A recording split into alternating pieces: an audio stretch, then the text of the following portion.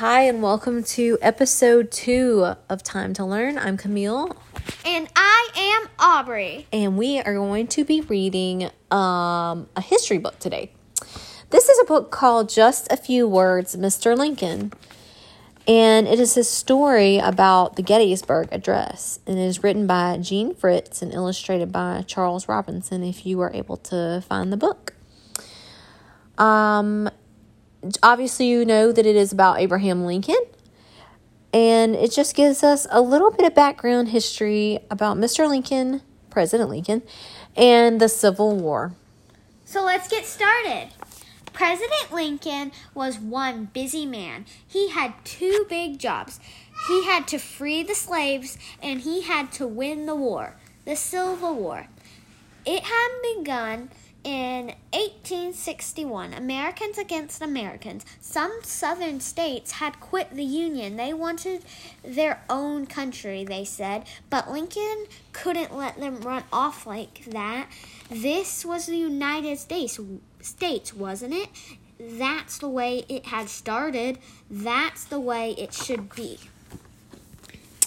Besides these big jobs, the president had little jobs too. He had to shake hands.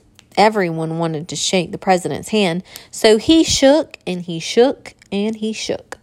Often his own hand was swollen afterward. And he had to write letters from all over the country. People wrote to him.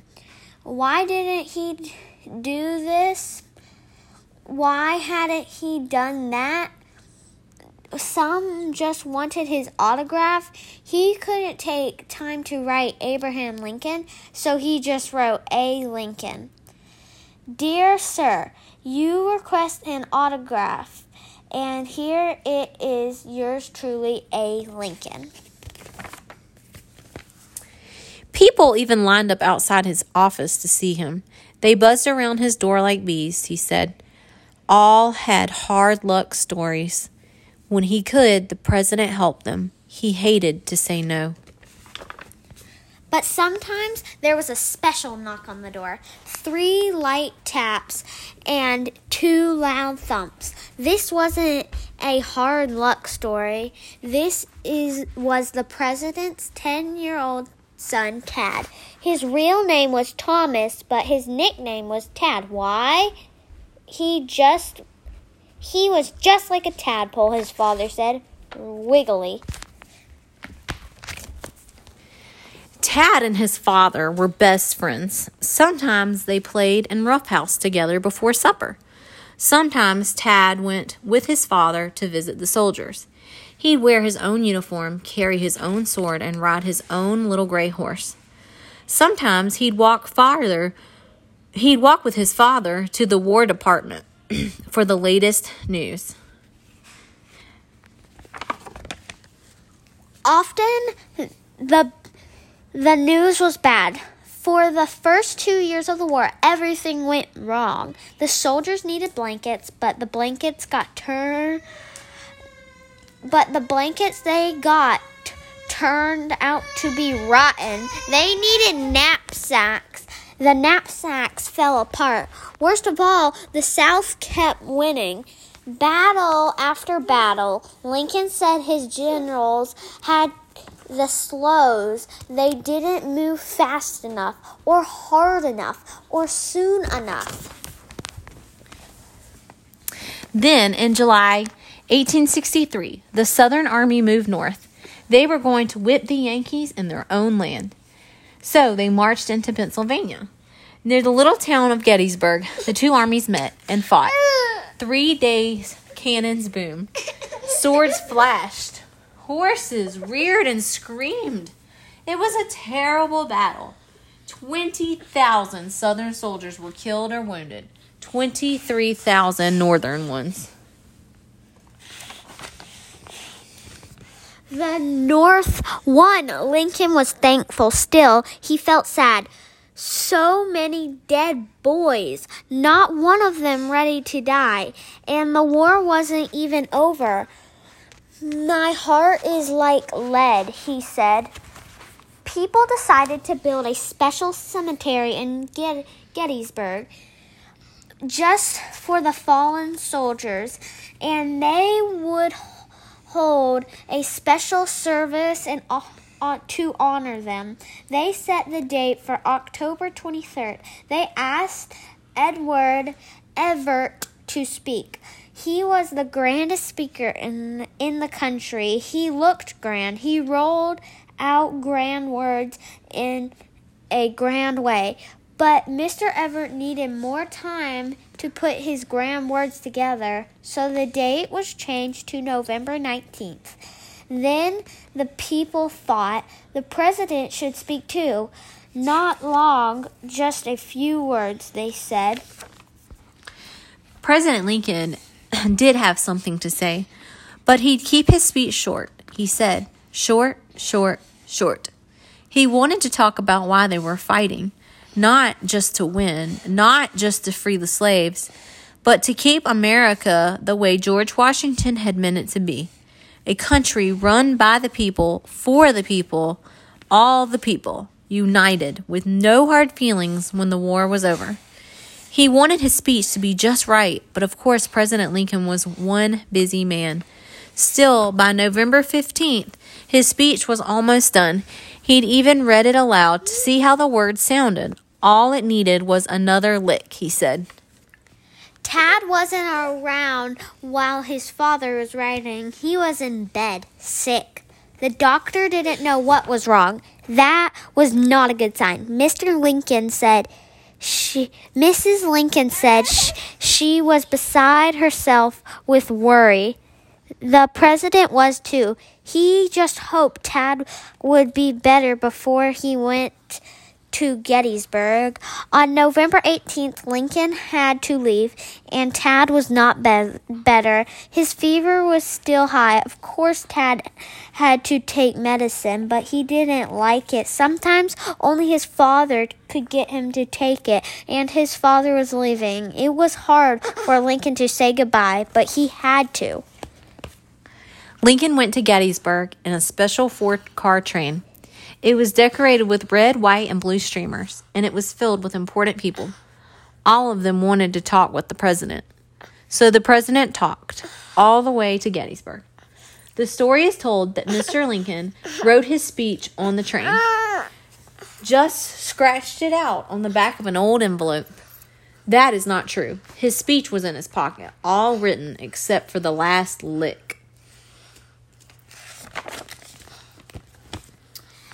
In Gettysburg, everyone wanted to honor the president. That evening, a group of singers sang to him and then asked for a speech. But the president told them he had nothing to say. If he tried, he might say something foolish. The singers didn't think much of that. They just hoped the president would do better the next day. Gettysburg was crowded with visitors, important visitors. In the house where Lincoln was staying, there were not even enough beds to go around. Mr. Everett was told he might have to share his bed with the governor, but at the last minute, another bed was found for the governor. Mr. Everett's daughter was not so lucky. She had to share a bed with 2 other ladies. It was too much for the bed. It broke down in the middle of the night. The 3 ladies crashed to the floor. President Lincoln, of course, had a room to himself, but before going to bed, he went over his speech. He gave it a last lick, yet he kept thinking about Tad. How was he? Had his fever gone down? Luckily, a telegram arrived from Mrs. Lincoln. Tad was much better, she said. That was just what Lincoln wanted to hear. He had never read sweeter sounding words. November 19th was a bright sunny day. At 10 o'clock in the morning, Lincoln went outside. A horse was waiting for him, a short horse, and Lincoln was a tall man, 6'4", with long legs. People laughed about how long the president's legs were, but they seemed about right to him. He said just long enough to reach the ground, but that day the horse between his legs was still almost reached the ground. For the big parade to the cemetery, the president was given a bigger horse, a big, proud-looking chestnut horse. No one could miss Lincoln now. There he is, people said. See, in his high stovepipe hat. First came the band, then soldiers, then President Lincoln, some state governors, and other important people. But not Mr. Everett. He had gone to see the battlefield, and he wasn't back. At the cemetery, the president climbed on the platform. A small sofa was there for him, but out in front the people had to stand, 15 to 20,000 of them, crowding close, jostling each other, fathers holding children on their shoulders, all trying to see the president. Mr. Everett was to speak first, but he still had not come, so everyone waited. The band played, the people stood, and the president sat, looking out at the fields. At all the fresh graves and wooden markers, thousands of wooden markers, and under every marker was the body of a fallen soldier. At last, Mr. Everett came. Of course he was worth waiting for. Just listen to that voice, people said, making a grand story of the Battle of Gettysburg, placing it right beside the great battles of history. But he didn't stop. For 1 solid hour he talked. People expected Mr. Everett to talk a long time. They loved what he said. Still, they were standing. They were tired and hungry. For another hour, Mr. Everett talked. Then a glee club sang. Then, at last, the President of the United States, Mr. Lincoln, stood, put on a pair of steel-rimmed spectacles, and pulled a single sheet of paper from his pocket. Lincoln talked as if he were talking to every single person in the country, telling them not to give up on the idea of one country.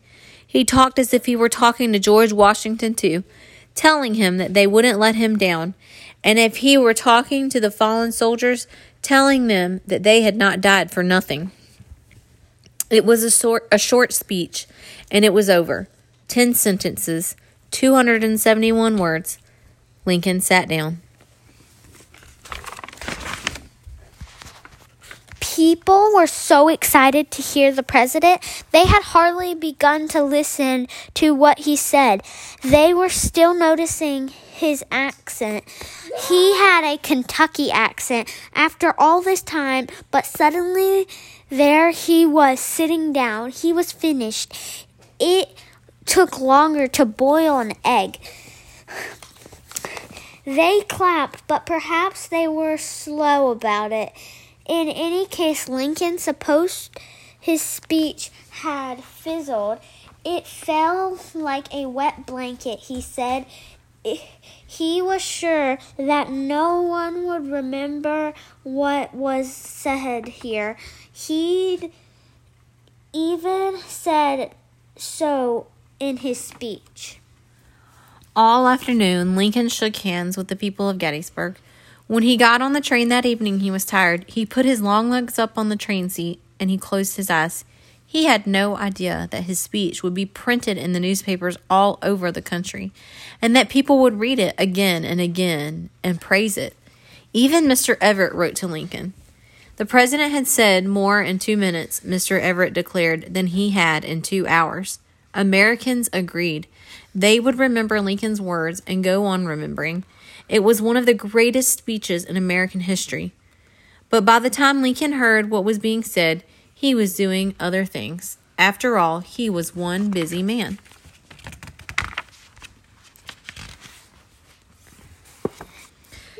Now we will read the speech that Mr. Lincoln gave at Gettysburg.